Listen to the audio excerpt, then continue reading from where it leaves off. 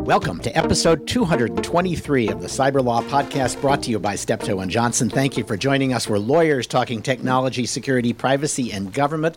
Today, I'm joined by our guest interviewee, David Sanger, the national security correspondent for the New York Times, and author of The Perfect Weapon, War, Sabotage, and Fear in the Cyber Age. We'll be interviewing him separately after we finish the news roundup. And then for the news roundup, we have a great team. Pat Derdenger is a partner in our tax practice based in Phoenix, who has followed state tax law for his career and who will be explaining the Wayfair decision. Michael Vatis, formerly with the FBI and the Justice Department, now a partner in our New York office, who has followed law enforcement access to location data for most of his career, and we will be explaining the Carpenter case. Matthew Heiman, who was a visiting scholar at the National Security Institute at the George Mason University Antonin Scalia Law School, previously a lawyer with the National Security Division at the Department of Justice. Matthew, welcome. Thank you. And Jim Lewis, who is the cybersecurity expert, really for the last 20 years, the go-to expert in Washington on cybersecurity issues, operating out of the Center for Strategic and International Studies here in Washington. And I'm your host, Stewart Baker, formerly with NSA and DHS, and holding the record for returning to Steptoe to practice law more times than any other lawyer. This is Supreme Court week. They're finally getting around to releasing, because they have a deadline, all of the hard decisions, all the 5-4 decisions. We're going to talk about two of them. This morning, I heard that the Supreme Court 5-4 upheld President Trump's bans on travel into the United States. Not a particularly cyberish issue, but if there are cyberish elements to it, we'll cover them next week. This week, we're going to talk about Carpenter and Wayfair. Michael, what did Carpenter decide, and is it a big deal? I think it's a very big deal. The court decided 5-4 in a decision or opinion authored by Chief Justice Roberts that the government needs a search warrant to get 7 days or more of cell site location data from a cell provider. It left open a whole bunch of other questions, but essentially the court said that despite the fact that cell phone users voluntarily, or despite the fact that cell phone users can be said to provide this cell site location data to the cell providers, they still have a reasonable expectation of privacy in their location information that is basically contained in that data, and so the government needs to get a warrant. But it left open a whole host of questions, such as, does the government need a warrant to get real-time cell location information from cell phone providers? Does it need a warrant to get less than 7 days of historical cell site location information? Does it need a warrant to get other forms of information, such as credit card information or bank records that go beyond the fairly limited set of bank records that were at issue in Miller? So I think there are a whole lot of questions that are going to be percolating up through the courts now in the aftermath of Carpenter. Yeah, and Justice Roberts probably kept this decision so that he could, this opinion, so that he could write that long paragraph that said, now we're only deciding this narrow single question. It doesn't really tell you that the third-party doctrine is dead. All we're telling you is 7 days. That's too much. It feels to me, and I'm going to say this about Wayfair too, that basically the court has started granting cert and writing opinions that open Pandora's box. While they pretend that they've just done something narrow, they're going to leave all of these problems for future courts and the lower courts to try to figure out. And this one in particular, everybody was clear on what the third-party doctrine was. If you trusted somebody else with your secrets, the government could subpoena them, by and large, unless there was a statute that changed that rule. Now the court is going to go in and say, well, how do we feel about this kind of secret being trusted to these kind of people and get obtained with a subpoena? They've got 50 cases ahead of them to try to explain what Carpenter really means. Well, yeah. I mean, I don't think they were faking it when they said the decision was narrow, because it is narrowly confined to cell site location data of more than 7 days worth of activity. But the problem is it leaves so many unanswered questions that the courts are going to have to wrestle with the implications. And I don't think it's going to be, courts way in the future. I think starting today, you're going to see if the government tries to get real-time cell location data with a 2703D order or a subpoena, or they try to get credit card records with a subpoena. I think you're going to get challenges if that evidence is turned over by the provider. You're going to get challenges from criminal defendants saying, "Wait a second, I've got a reasonable expectation of privacy because of, the vast amount of private information that's embedded in those records." I mean, think about credit card information. I don't know why location information would be sacrosanct. A credit card, it contains records of everything that we purchase. Yeah, so people increasingly don't use cash. So, yeah. I mean, you have your whole life, not just where you go, but everything you buy, everything you do is done with a credit card these days. Well, so here's the problem. For more or less 30 years, the basic rule has been you gave the record to somebody else, you gave the information to somebody else, the government can subpoena it, and then Congress came along and pretty frequently said, well, we think there ought to be some limits on that. We're going to write some rules that say maybe not a warrant, but something more than a subpoena. Certain kinds of information is going to be accessible with a subpoena or a national security letter. And they wrote elaborate rules, and they could make perfectly arbitrary rules, like 6 months and suddenly it's available under a subpoena, whereas before it required a warrant, et cetera. And all of those rules, as a way of responding to new technology, that was a pretty smart mechanism. Now we're going to have these 70-year-old and 80-year-old justices saying, well, I don't like this technology. This sucks. This is really shocking. And imposing these requirements. And what's more, all of the carefully constructed congressional compromises that were reached on this are now in doubt because the court has pulled out the big gun, which is it's constitutionally required, which means that everything that's in the statutes that we've been relying on for 30 years, like the Bank Secrecy Act, completely up for grabs. Well, I don't think your complaint really lies with 80-year-old justices. I think it really lies with the dead person named James Madison, because he wrote the Fourth Amendment, which is all about what's reasonable, what sort of searches are reasonable. And that is a rather expansive concept. And it leaves it to courts over the course of history to determine what constitutes a reasonable search, what constitutes a reasonable expectation of privacy. And that is necessarily going to be elastic, and it's going to evolve. Well, let me cite. Even the chief recognizes that. Let me cite the another founding father on with the question of a reasonable expectation of privacy. It was Ben Franklin who said, 3 can keep a secret if 2 of them are dead. We all learned that in the 3rd grade. If you give somebody your secrets, you're giving them the ability to expose your secrets. That was good enough for Ben Franklin, good enough for me, and I think it was probably good enough for James Madison. All right, Wayfair. Let's move to a slightly less contentious issue, but also one where the court more or less punted. Pat, what did they say?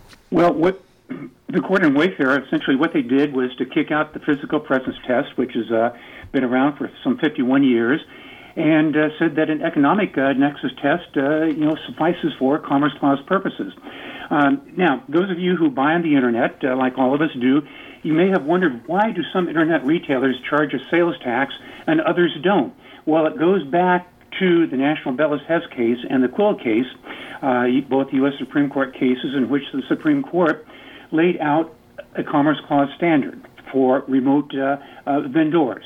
The first cases National Bellows Hess and Quill both dealt with mail order houses, but the Commerce Clause implications of those cases had been applied quite nicely, over the recent years to Internet retailers. Well, the Supreme Court said that to not unduly burden interstate commerce, a state can impose a sales tax collection obligation on an out-of-state remote retailer only if that remote retailer has physical presence in that state. Well, what the Supremes did in the Wayfair case was to negate the physical presence test, said it was wrongly decided to begin with, we're kicking it out, it's no longer good law, and we are upholding a South Dakota piece of legislation that established what's called an economic nexus test. Economic nexus does not cover physical presence at all. What economic nexus does is essentially says, okay, if you're doing business in our state, we're going to be able to tax you. The Wayfair court held that nexus is established when the taxpayer avails itself of the substantial privilege of carrying on business in that jurisdiction. Quite a broad standard now. The South Dakota legislation, what it did, it said, okay, if you're making sales into our state totaling more than $100,000 for the last year, or if you're making individual sales into our state of at least 200 last year, then you're going to be required to collect the South Dakota sales tax on those sales going forward. So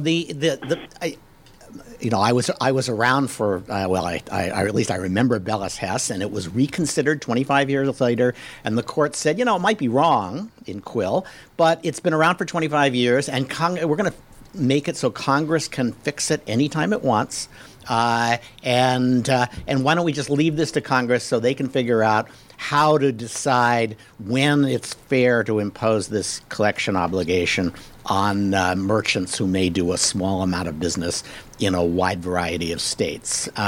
And for 25 years, Congress did nothing. Now, basically, the court is saying it was wrong then, and we've lost patience. We're going to say it's wrong, overrule it, and we're not going to resolve any of these questions about whether it ought to be $100,000 or $150,000. What are you going to do about local taxes, which could be varied?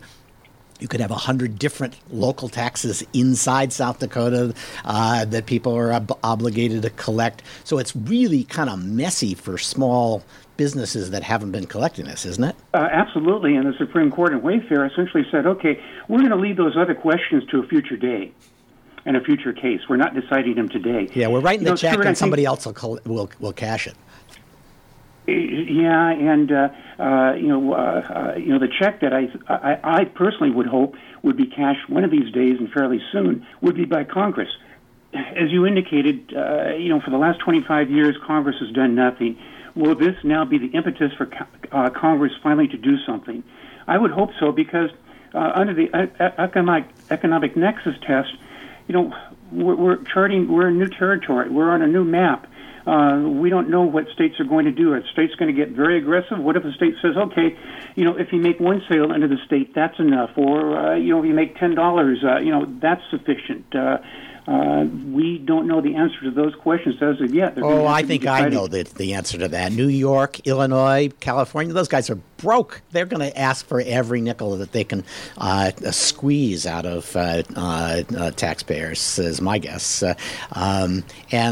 Right. I actually wrote about the Quill decision because I was early to the electronic commerce issue, and was decided in 92, and in 94 the Republicans took over Congress, and I said, the idea that a Republican Congress is going to make it easier to collect taxes that they have no role in spending strikes me as extraordinarily unlikely. And for 25 years, I was right. Maybe they'll change their mind, but I'm not sure Congress is going to ride to the rescue here. Well, I'm not going to hold my breath. I hope they do, because under an economic nexus standard, we're going to have economic nexus standards that are going to be different from state to state to state. It's going to be a checkerboard, and businesses, they want to comply, essentially. And they asked me, Pat, how do I comply? I'm a startup mail order internet business. I'm going to be selling probably into 10 or 20 or 30 states to begin with, and hopefully all of them, in a couple of years. How do I comply? Well, the test was physical presence. Let's take a look. Where do you have physical presence? And those states, you are going to have to comply. But now you're going to have to take a look at the checkerboard and say, okay, do you have $50,000 here because that's a standard in one state? $100,000 is standard in another state. And Congress, I hope, again, I'm not holding my breath, I hope they will act to put down a uniform standard for sales tax collection that has to be followed by all 45 states that impose a sales tax. Now, Stewart, one thing that I think is very significant from the Wayfair case is what the Supreme Court did not do in Wayfair. While they said that nexus is established when the taxpayer avails itself of the substantial privilege of doing business in a destination state, it never laid out a Commerce Clause minimum standard that needs to be met under the economic nexus test. They left that, for the future. Oh, it's going to be a festival of litigation over state taxation. Pat, you might want to spell your name for the listeners. That's Derdenger, because you're going to be the busiest man at Steptoe and Johnson. Well, I can't retire for a long time, can I, Stuart? No, you're stuck. Okay. Speaking of people who aren't showing any signs of retiring, the North Koreans are hacking banks in Latin America and apparently launched massive cyber attacks, probably cyber espionage attacks, in Singapore during the Trump-Kim summit. Matt, Jim, any thoughts about the significance of this? Does this mean that there are limits to the thaw that we're experiencing with North Korea? Yes. Next question. That's good. I think, a fish has got to swim and a dog's got to bark and North Korea's got to hack. And I think that's why Singapore had 4.5 times the number of hacks as the U.S. and Canada during that same week. Mm-hmm. And I think it's a useful reminder for the Trump administration as they try and reach some sort of accord with North Korea on nuclear topics. I hope they don't follow the path of the Obama administration in terms of what they did with Iran, where they focused only on nuclear issues, because obviously these cyber issues are not going to go away. And I hope they're thinking about all the issues we have with North Korea, not just in particular the nuclear one. Jim? I do really, it's bad for the North Koreans to hack into poorly protected banks, but it does serve kind of a useful function because it makes these banks kind of wake up and pay attention. If you look at their victims, they tend to be the lower end of the preparedness spectrum. So this is an argument from Darwin that you're making. Yeah, it's like, and so maybe if Kim's plans to use the thaw to revive the economy come to fruition, they won't need to hack for money anymore, but that'll be a long time in the future. So we were going to interview David Sanger about his new book. And in that book, he says the North Koreans, one, should probably get the most improved player award in cyber warfare. But he also says, they've since they don't have an internet to speak of inside North Korea, they've moved their hackers outside to places like India and Malaysia and Kenya and Poland, for God's sake. I mean, I can't help thinking that if that's where they're doing their hacking, we ought to be able to do more than just stop them from breaking into systems. We ought to be able to bust them. What's preventing that? Part of it is they don't rely on those places. I mean, they kind of mapped their hacking onto their previously existing black market activity. So where before they did gun running or drug smuggling or counterfeiting, they just moved hackers there. But they do have internet connections in North Korea, and it's a fair question to say, if we know they're in Poland or if we know they're in one of these places, why don't we lean on the local authorities to squeeze them?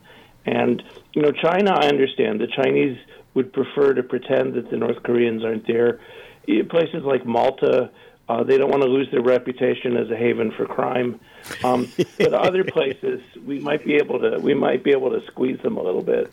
Yeah, I would think so. And Poland, for God's sake, that's a Cold War ally that still thinks there's a Cold War on. All right. So lightning round. Lots of quick stories. The Trump administration is considering massive new curbs on Chinese investment, export control rules, on top of all the tariff increases that it has planned. We'll probably get to see more on that. We're just getting bits and pieces, emerging rumors about what's coming. The administration has said they're going to allow comment from U.S. industry on all of these rules. So that's more or less something we can put on the shelf, unless, Jim, you've got something to say about that one. No, it's just puzzling that with the bill in the Senate moving along, the CFIUS reform bill, that the administration feels the need to do this. Some people have speculated that it might be because if it's an administrative action, they have greater control over it and can use it as a chip. That implies a degree of foresight we haven't seen before. But overall, it's a good idea to confront China. We'll have to see what the actual proposals look like before we can say whether they'll work or not. And surely they have exceptions for Kushner properties and Ivanka Trump fashion lines. All right, the Democratic National Committee weighs in on that one. All right, Joshua Schulte. Just the facts, ma'am. Just the facts, all right. I am not going to express a view on that one. The guy who leaked massive amounts of very sensitive CIA hacking tools, Joshua Schulte. He's now been accused of that after having been arrested on child porn, has apparently released naturally through WikiLeaks his notes from jail, which are every bit the narcissistic, self-absorbed, oh, poor me kind of stuff that you'd expect from somebody who has no idea how much damage he's done. His diary starts, bang, bang, bang. I awoke with a start. It's still dark outside. My phone reads 5:30 a.m. I jump up and reach for my apartment door, and I see the door unlock, the door open, and 10 to 12 people in bulletproof vests and guns burst into my apartment. Oh, ho, ho, ho, poor me. And to show you just how sad his lack of perspective is, in his first paragraph, he says, somehow I doubt Paul Manafort or any wealthy individual suspected of a crime is treated this way, which, of course, for those who followed that, is completely wrong. That's exactly what happened to Paul Manafort. The guy really, there's every reason to think that he's going to deserve everything he gets, and boy, I hope he gets a lot. Chinese hackers are getting stealthier, Taiwan says. Matt, did you read that story? I did, and it only makes sense. And obviously Taiwan is an important chess piece in China's ongoing efforts to create hegemony throughout Southeast Asia. And so the fact that they are getting stealthier, makes perfect sense. It's the Chinese improvement model, and I would expect to see stealthier hacking not just affect Taiwan, but other targets of China's, strategic game board. Well, Jim, there's some suggestions that the Chinese have resumed stealing commercial or quasi-commercial secrets, but that they are being more selective and more stealthy. So that would be consistent with the Taiwanese experience. Yeah, we probably didn't. We knew that when we got the agreement on commercial espionage, that the Chinese would, be able to retarget their collection resources. And one of the things that led to the agreement was Xi's general discomfort with kind of the very diffuse and unmanaged Chinese commercial espionage effort. So he's been trying, as part of his larger reforms with the PLA,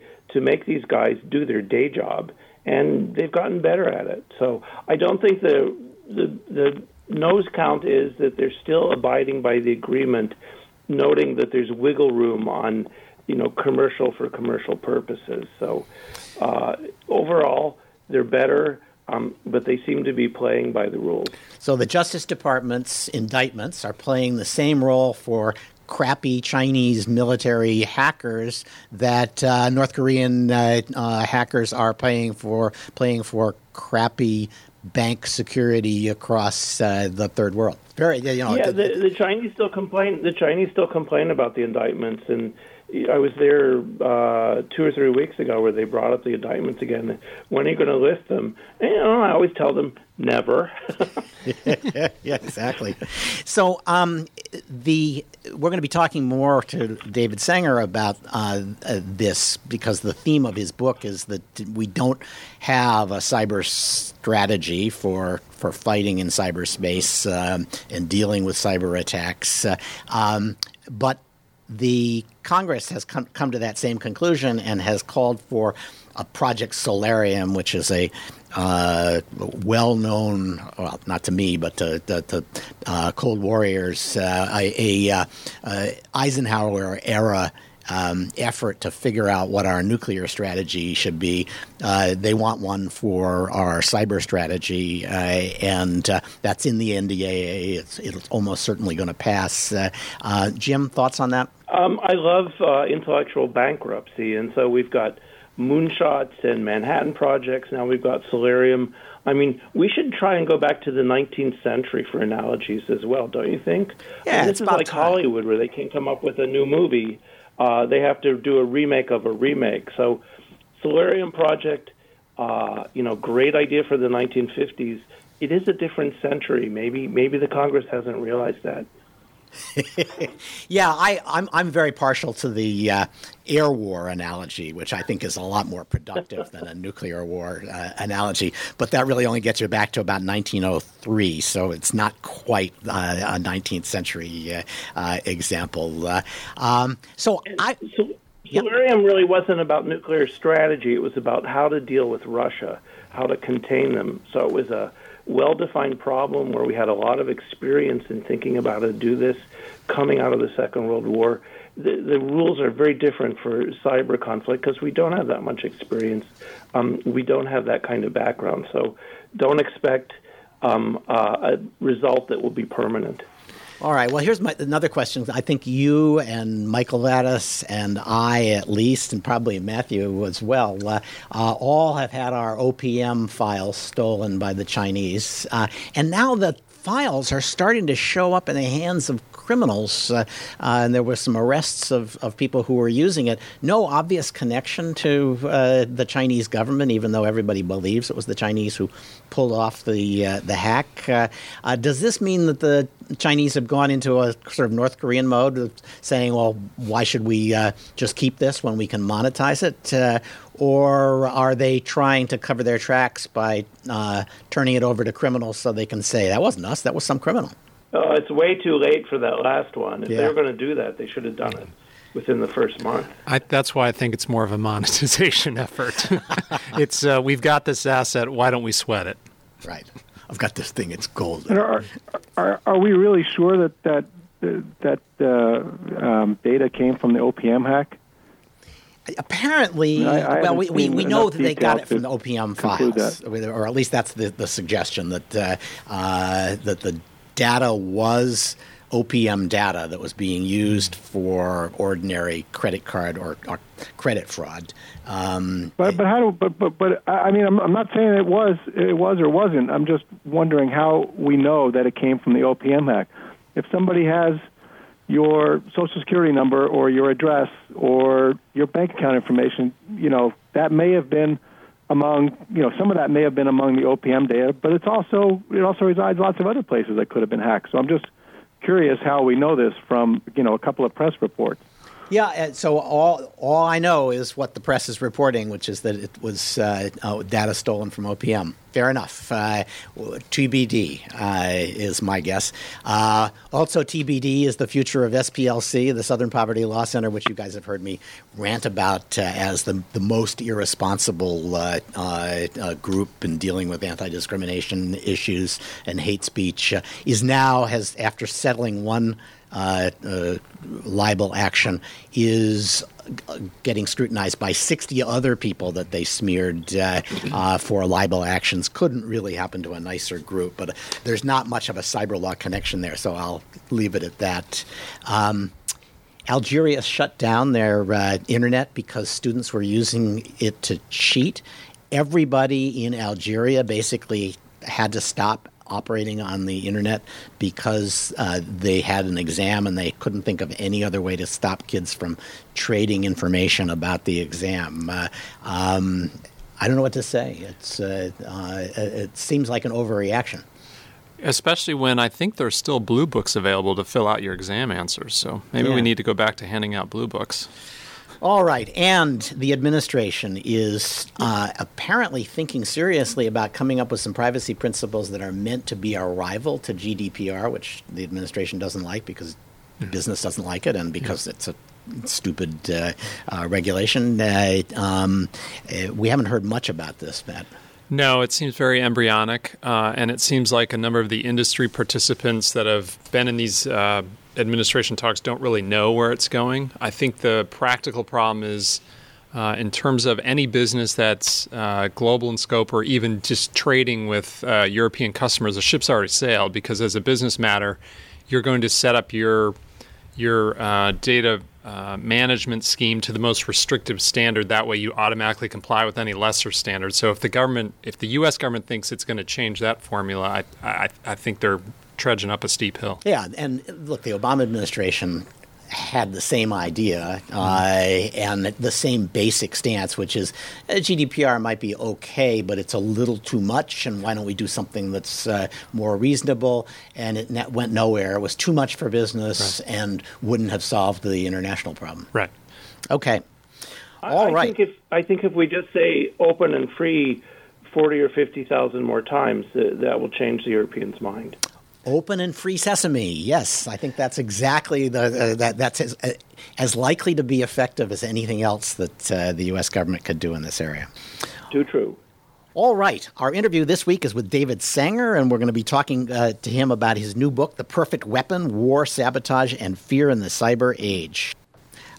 David, your book, The Perfect Weapon, War, Sabotage, and Fear in the Cyber Age, is in many respects a continuation of your earlier book, Confront and Conceal, and it's the history of cyber war over the last 3 or 4 years.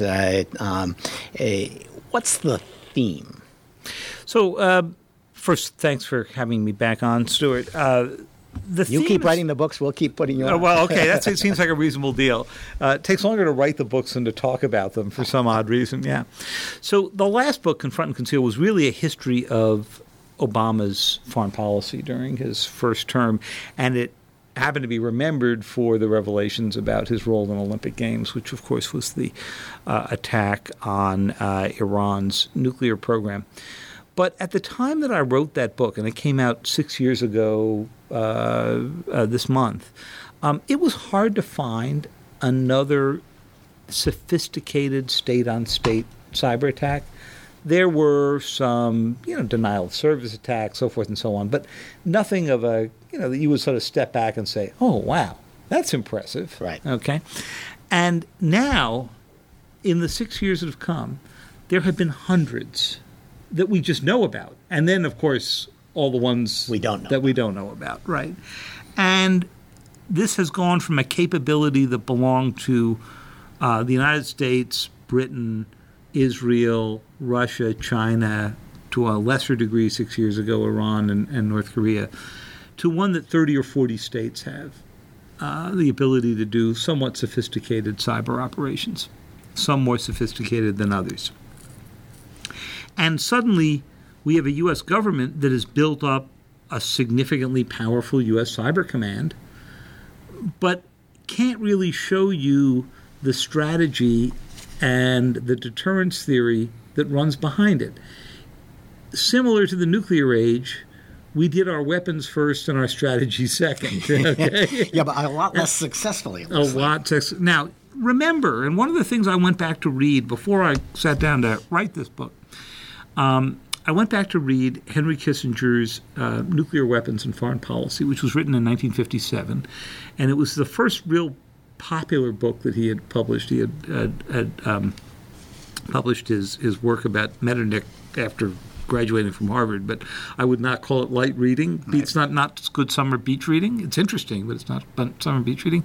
Nuclear Weapons and Foreign Policy, which came out 12 years after we dropped the bomb on Hiroshima and Nagasaki, was an effort to say, hey, this has fundamentally changed the way we think about national security. This is more than just a new weapon.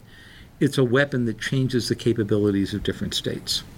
And we kind of knew it, but he articulated it. He articulated it, and then he laid out some theories, some of which he's, I think, come to rethink or restate, that included some arguments about why we could conduct limited nuclear war. Mm-hmm. It wouldn't probably stand up quite as well today.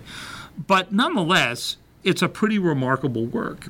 And as I was reading it, I was thinking to myself, where we are in the cyber age right now is we have a lot of people writing about how to protect yourself, how to protect your networks, how to do two-factor authentication, writing about individual hacks, but no real explanation about what has changed geopolitically that is making this the perfect weapon.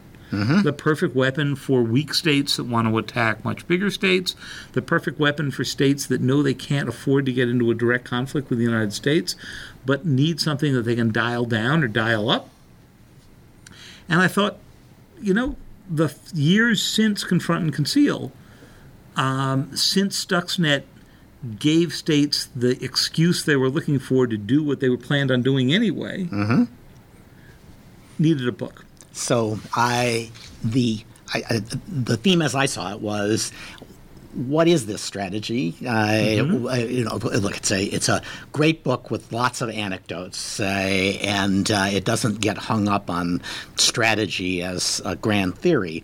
But that is the thread that runs through absolutely. It. That we need to figure out how we're going to address this. We have enormously powerful weapons in search of a guiding principle about how we're going to use them.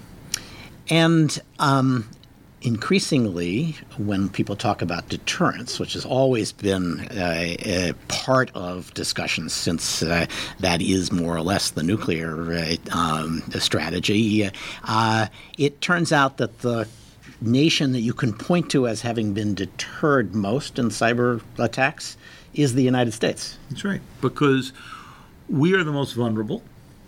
Our cybersecurity has certainly improved over the past few years, but the target space in the United States has expanded far more quickly than our cybersecurity has improved. So while we're getting better, we're becoming more vulnerable faster than we're getting better. Right. And that's because we've got internet-connected cars, and we have internet-connected security cameras on the outside of our houses that can be turned into basically driving bots, right? And we have internet-connected refrigerators. For the life of me, I can't figure out why I want an internet-connected refrigerator, but go online, and there are a lot of them for sale. And you're going to have trouble buying one that isn't. That's right. And every one of these comes with a different level of security, or no security at all. Or the password is refrigerator.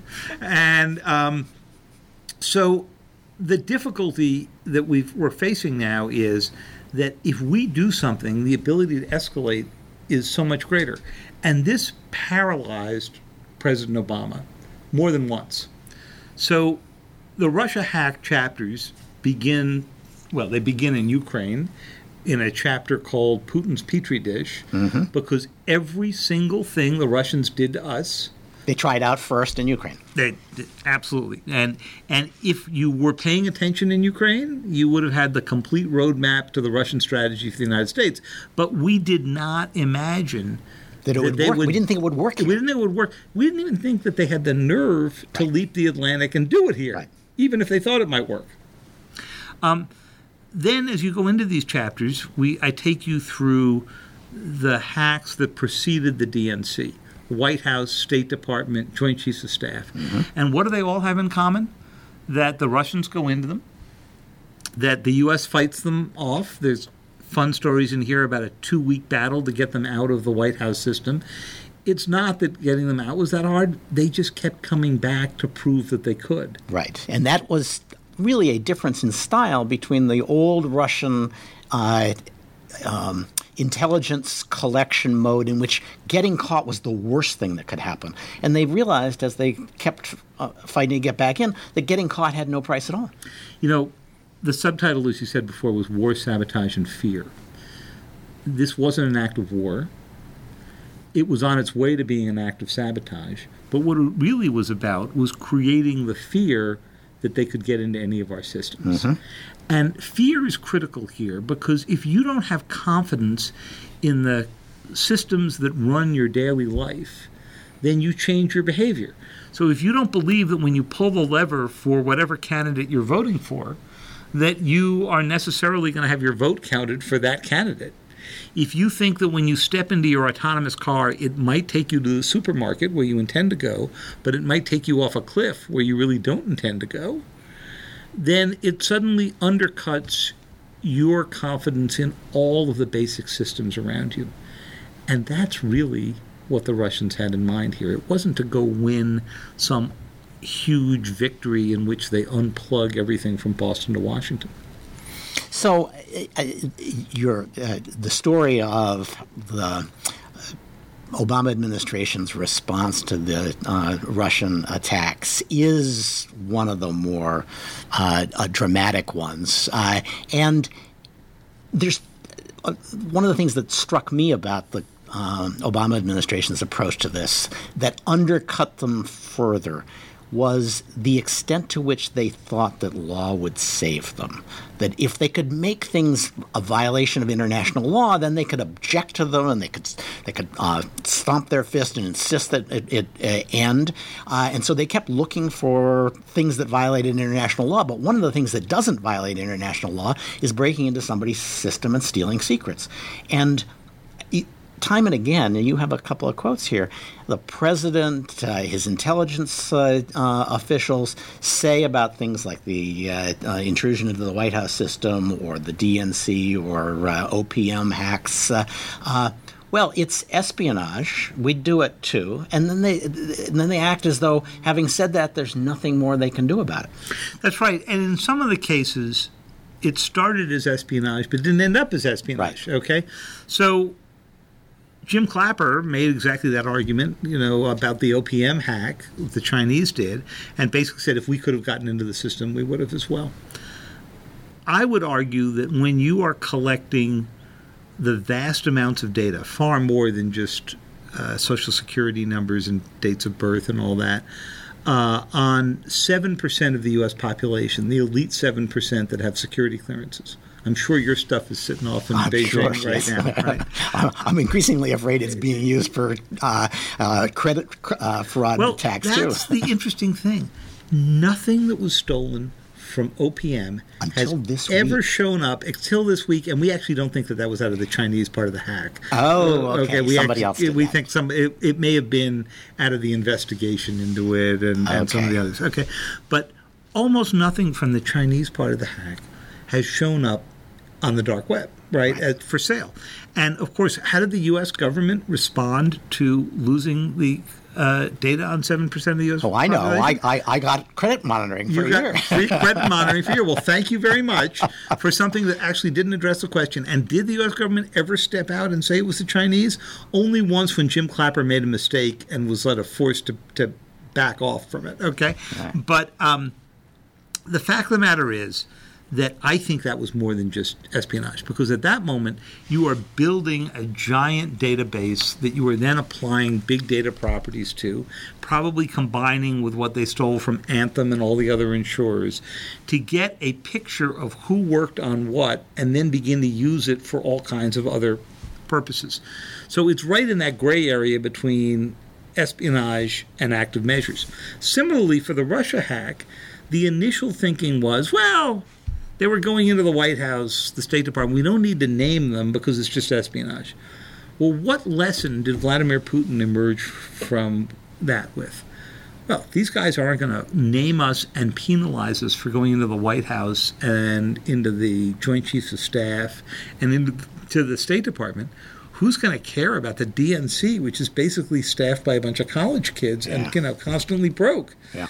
So I think the lesson Putin emerged from was there's no price to pay. Let's go for it. Yeah, and it turned out there wasn't. It's really the right answer is not, is this a violation of international law? That's why you can't do it to us. If I can indulge my inner Trump, maybe not so inner, it's because we're the United States of goddamn America. You don't do that to us because we will make you pay if you do. That's the right answer, and unfortunately we had no way to make them pay, or didn't think we did. And that was the other disincentive. They could think of 100 things that Vladimir Putin could do in response to the many things that we could have done to make him pay a price. So the deep fear in the White House at the time was that Putin would come back on Election Day and play into the Trump meme that someone was rigging the election. And since it was clear to everybody in the Obama White House that Hillary Clinton was going to win, why play to that theme when you could punish the Russians after Election Day and then hand the plan for punishing them further over to Hillary, who would then continue it? We'll give this to the Goldwater girl, and she'll treat Putin the way he deserves. That's right. So in the end, turned out things didn't work that way. And so they rushed to try to come up with some sanctions against Putin that they enacted in the last days of the Obama presidency, and I quote one of Obama's aides in here, after they threw out the 35 Russian spies who were allegedly diplomats and closed down 2 facilities, including one in which the Russians were digging underground to get into our underground cables. One of these officials said to me, it was the perfect 19th century response to a 21st century problem. Well, usually we're within 100 years of the appropriate response. The response to some of this stuff, the president said, well, you can't go into intermediate countries' computers to strike at Russia because that might violate international law. We have to get permission from every country that has a computer that might be a good way to get to the Russians. So this came up in 2 distinct cases. One was the failed effort to go after ISIS, where a lot of the stuff was stored in places like Germany, and the concern was, did we need to tell the Germans we were coming through the system? And the president decided, yes, you needed to. The other was going after North Korea in response to the Sony hack, where you can't get into the North Korean networks unless you go through China, because that's where all of the connections come out. And there they got the Chinese to actually cooperate in shutting the North Koreans down for a couple of days. But, I mean, big deal. So that was, if the Chinese are letting them operate on their territory, they really should not be surprised if we go onto their territory to respond. This is what we said to Pakistan when we were going into I was about to say that was the analogy here is counterterrorism, and I don't remember that U.S. Special Forces asked for a permission slip from the Pakistani military. So let's talk about China, because they're all through this book as well. And the thing that surprised me, there are lots of tidbits in here that I'd never seen before. The stuff that Snowden disclosed about U.S. activities in or relating to China got no press. Probably because there was no way to make them a scandal, but in the United States. But they got enormous coverage, or at least really shook the Chinese when they discovered, for example, the U.S. government had data centers in China that it was using to serve malware. We got into Huawei. I mean, all this time, the U.S. government has been warning everybody not to buy Huawei equipment. And the NSA was deep inside Huawei to figure out how Huawei equipment worked and who ran Huawei. Yeah. The thing that I was astonished by, the Chinese have mobile nuclear missiles that they shuttle around the country in order to keep us from taking them out in a strike. And the people who are shuttling them around all have cell phones. And apparently we were keeping track of their missiles by keeping track of their cell phones. You know what it's a little bit like? Do you remember about a year ago, there was this great maybe even less than a year ago, the heat map that came out from Fitbit. Yes, right. Right, where you could see everybody's all the running tracks, all the unacknowledged bases. Right. So we were just trying an experiment with the the map, and we found people jogging around the perimeter in Turkey, out at the Incirlik Air Base, where we keep our unacknowledged nuclear weapons stores in Turkey. Separate broadcast for a separate time. Why are we keeping nuclear weapons in Turkey under current conditions? But we'll set that aside. So this has become a great method for understanding military operations, because everybody's carrying their own electronic digital dust with them. I mean, you do. It does actually. It doesn't make me rethink Snowden, because I have a view of Snowden, but it ought to make a reasonable person rethink their view of Snowden, that he would release that kind of information. I don't think he knew. The thing about Snowden was he didn't go through most of this data. He sort of handed it out and said, "You journalists make up your mind about what's newsworthy here or not." I don't think that he had the slightest knowledge of. So we can thank 90%. Glenn Greenwald's sense of patriotism, and Laura Poitras, and many others who had control over it. But the fact of the matter is, there was a lot in there. Now, I do have to say, the Huawei story, we ran on the front page of the New York Times. I remember that. But by and large, most media was so focused on, understandably, the privacy aspect of the Snowden thing, that what I thought was really revealing about the Snowden trove, which was what it told you about our offensive capabilities, was largely lost. Yeah, well, because people didn't want to turn him from a hero into a more ambiguous figure. He was ambiguous. He was, for sure. Toward the end of the book, you talk a little bit about China's Silicon Valley strategy and the extent to which the Pentagon is discovering that China's ahead of it in wooing Silicon Valley and gaining access to new technologies that will change military planning. And you kind of provide the intellectual heritage or origins of all the stuff that we're seeing now with respect to changing the rules on CFIUS and the intellectual property rules. A lot grew out of the Pentagon's discovery under Ash Carter that the Chinese were eating our lunch in Silicon Valley. Right. So Ash Carter, the defense secretary, set up a unit called DIUX, and that wonderful Pentagon-ese.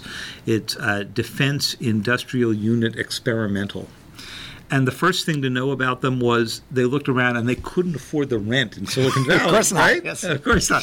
So they found an old, disused Air National Guard unit, I think, was a building that's just outside Moffett Air Force Base. It wasn't inside the gate, but they could get it for cheap. The rent was cheap, okay? And what cracked me up the first time I went to go visit it was that as you drive in, I'm looking up at this building and saying, I've been in this building next door. What is it? It's a Google building. And I realized it was the building where Google had set up its anti-NSA unit after the Snowden disclosures, and had the team, which is described in the book, who were working on sealing up Google's systems so the NSA could no longer get in between its servers and so forth. So the distance between that and the DIUX thing was maybe 200 feet window to window. Okay. So a little laser listening device would really plug that gap. So they were working on all kinds of interesting technologies. It was a very good initiative to say, look, there are a lot of technologies that are already built for commercial purposes that we could just adopt for the military and do cheaply.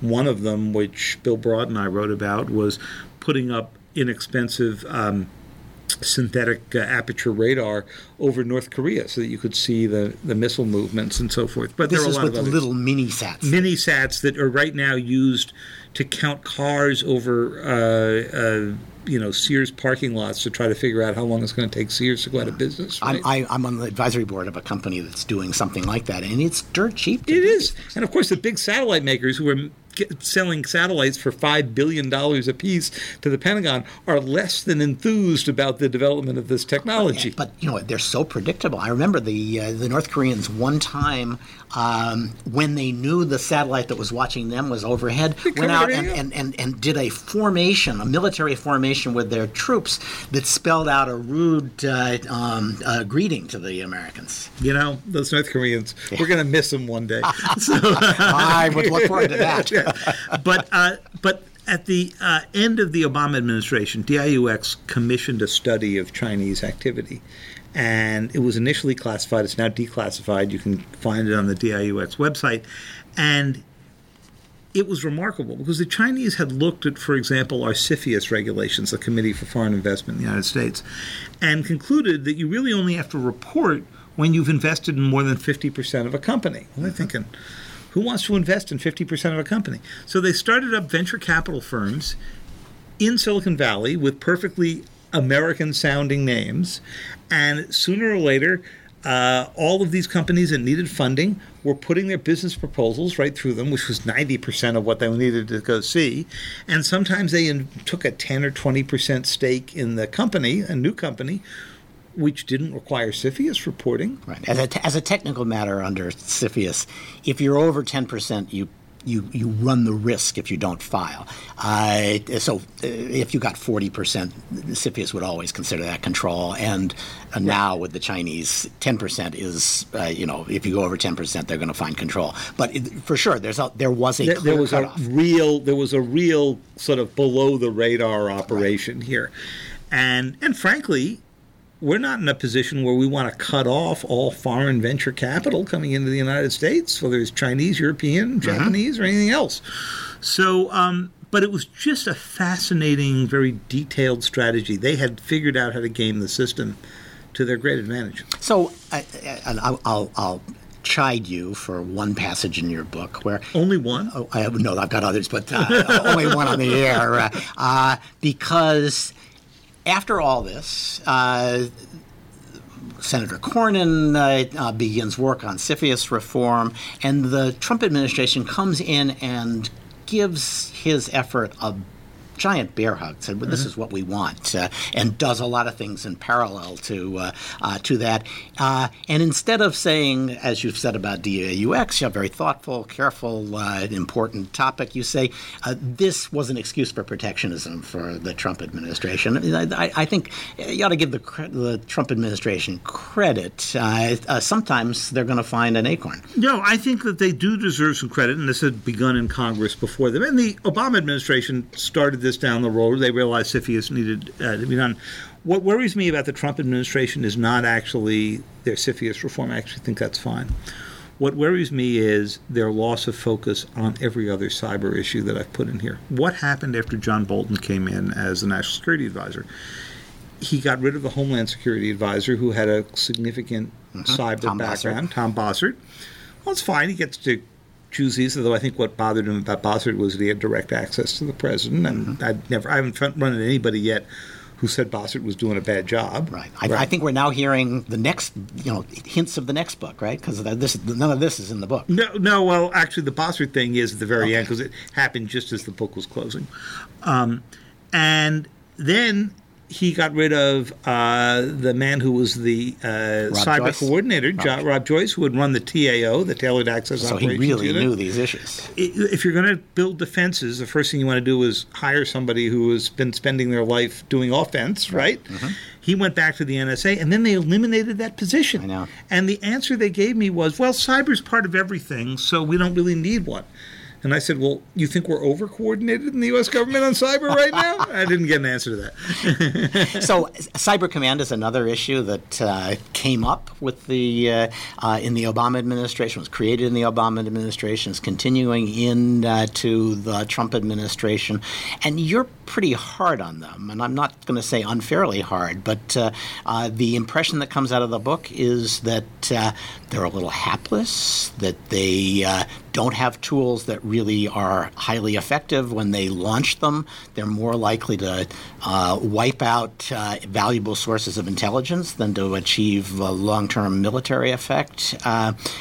What's your overall impression about Cyber Command, and what do we need to do to fix it? Well, first of all, it's got a very good, very talented person running it now in General Paul Nakasone. You'll read about him in the book and a little bit of his history.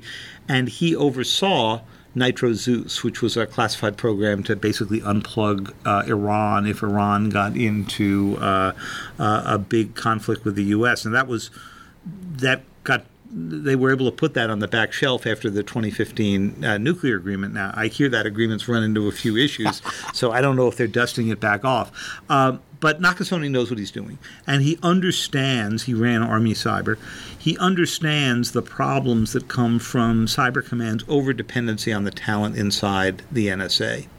And they've basically got to decide whether that is a continuing problem or whether they're going to sort of live with it and try to figure out how to integrate these two, even though one's a military and one's largely an intelligence unit.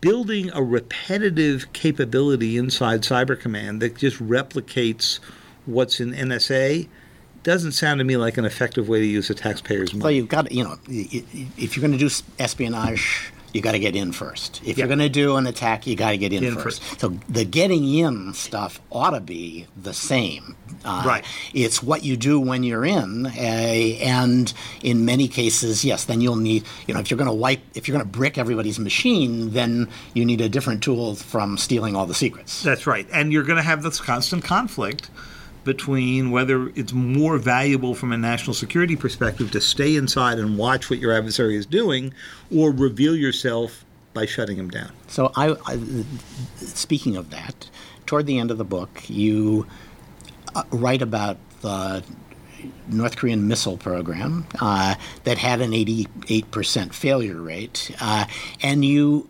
almost but don't quite say that the U.S. government caused that with a cyber attack.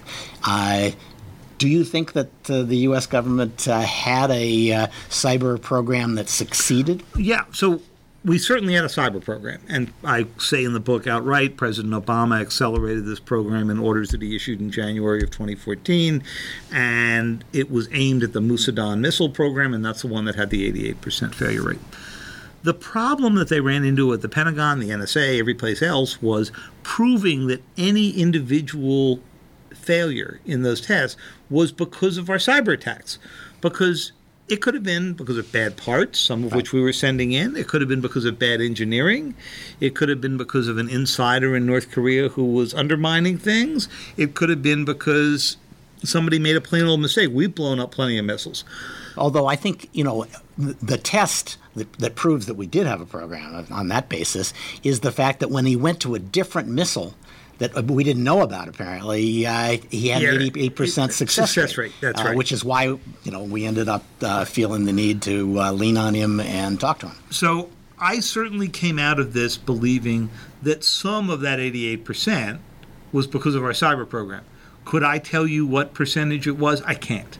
And I'm not sure even the people who did the program can with any certainty give you those numbers. But boy, if the North Koreans, who are enormously paranoid and believe in air gaps and anything you could do to keep the U.S. government from affecting their missile program, and the Iranians, who also were into air gaps and did everything they could to keep us from their enrichment program, couldn't keep us out of their systems, their essential national security systems. What does that say about the security of our missile launch systems? Well, and what does it say about the precedent we have set by going in to use cyber against command and control and similar systems? That is so Obama administration to say, if we do it, others will do it. If we don't do it, others will do it as well. Right. But it does make it hard to create a norm that walls this off. And one thing I hear from people is... But who's going to be enforcing the norm if our nuclear missiles don't fire?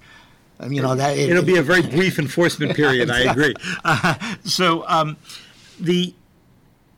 This is sort of where the book ends. Everybody loves to talk about setting norms in this area, and then you ask the question: well, why hasn't this happened? Why don't we have our Geneva Convention already?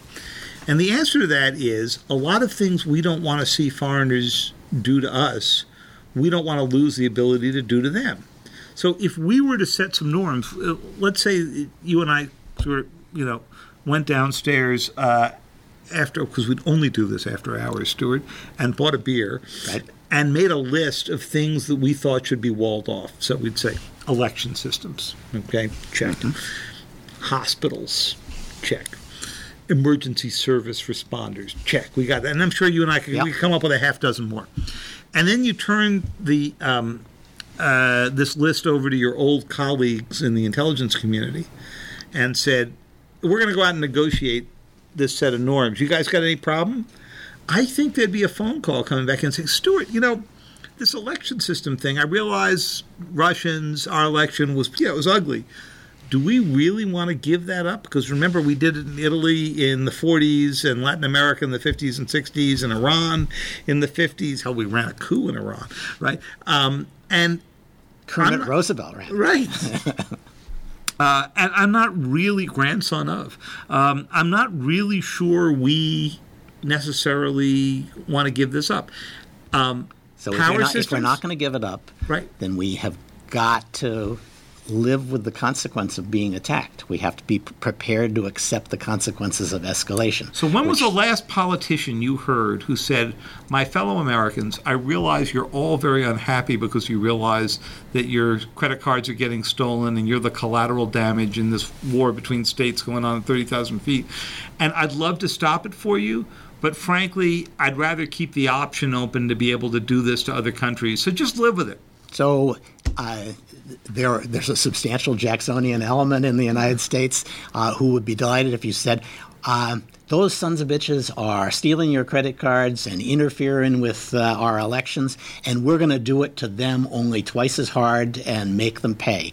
And that means we're going to suffer ourselves because those sons of bitches are going to fight back. But we will win. Let's go kick some butt. I don't know if that's a winning argument, but what did Barack Obama used to say? He used to say that the problem with the internet is it's the wild, wild west, where you would make it wilder and wilder. I mean, that is the internet equivalent of let's arm teachers. Yes, I think it probably is, but I'm not sure. I'm not sure we have the same view of that. All right, David, this has been a fascinating conversation. There's so much more in the book that we didn't get to talk about. I'm really sorry that we missed it, but if you follow this area, this is required reading to catch up on all the anecdotes you left out of your New York Times articles, plus some new reporting. So my thank. Oh, David, do you have any events coming up? Are you going to be doing any readings? So, most book tours are done on podcasts like yours or on TV or radio.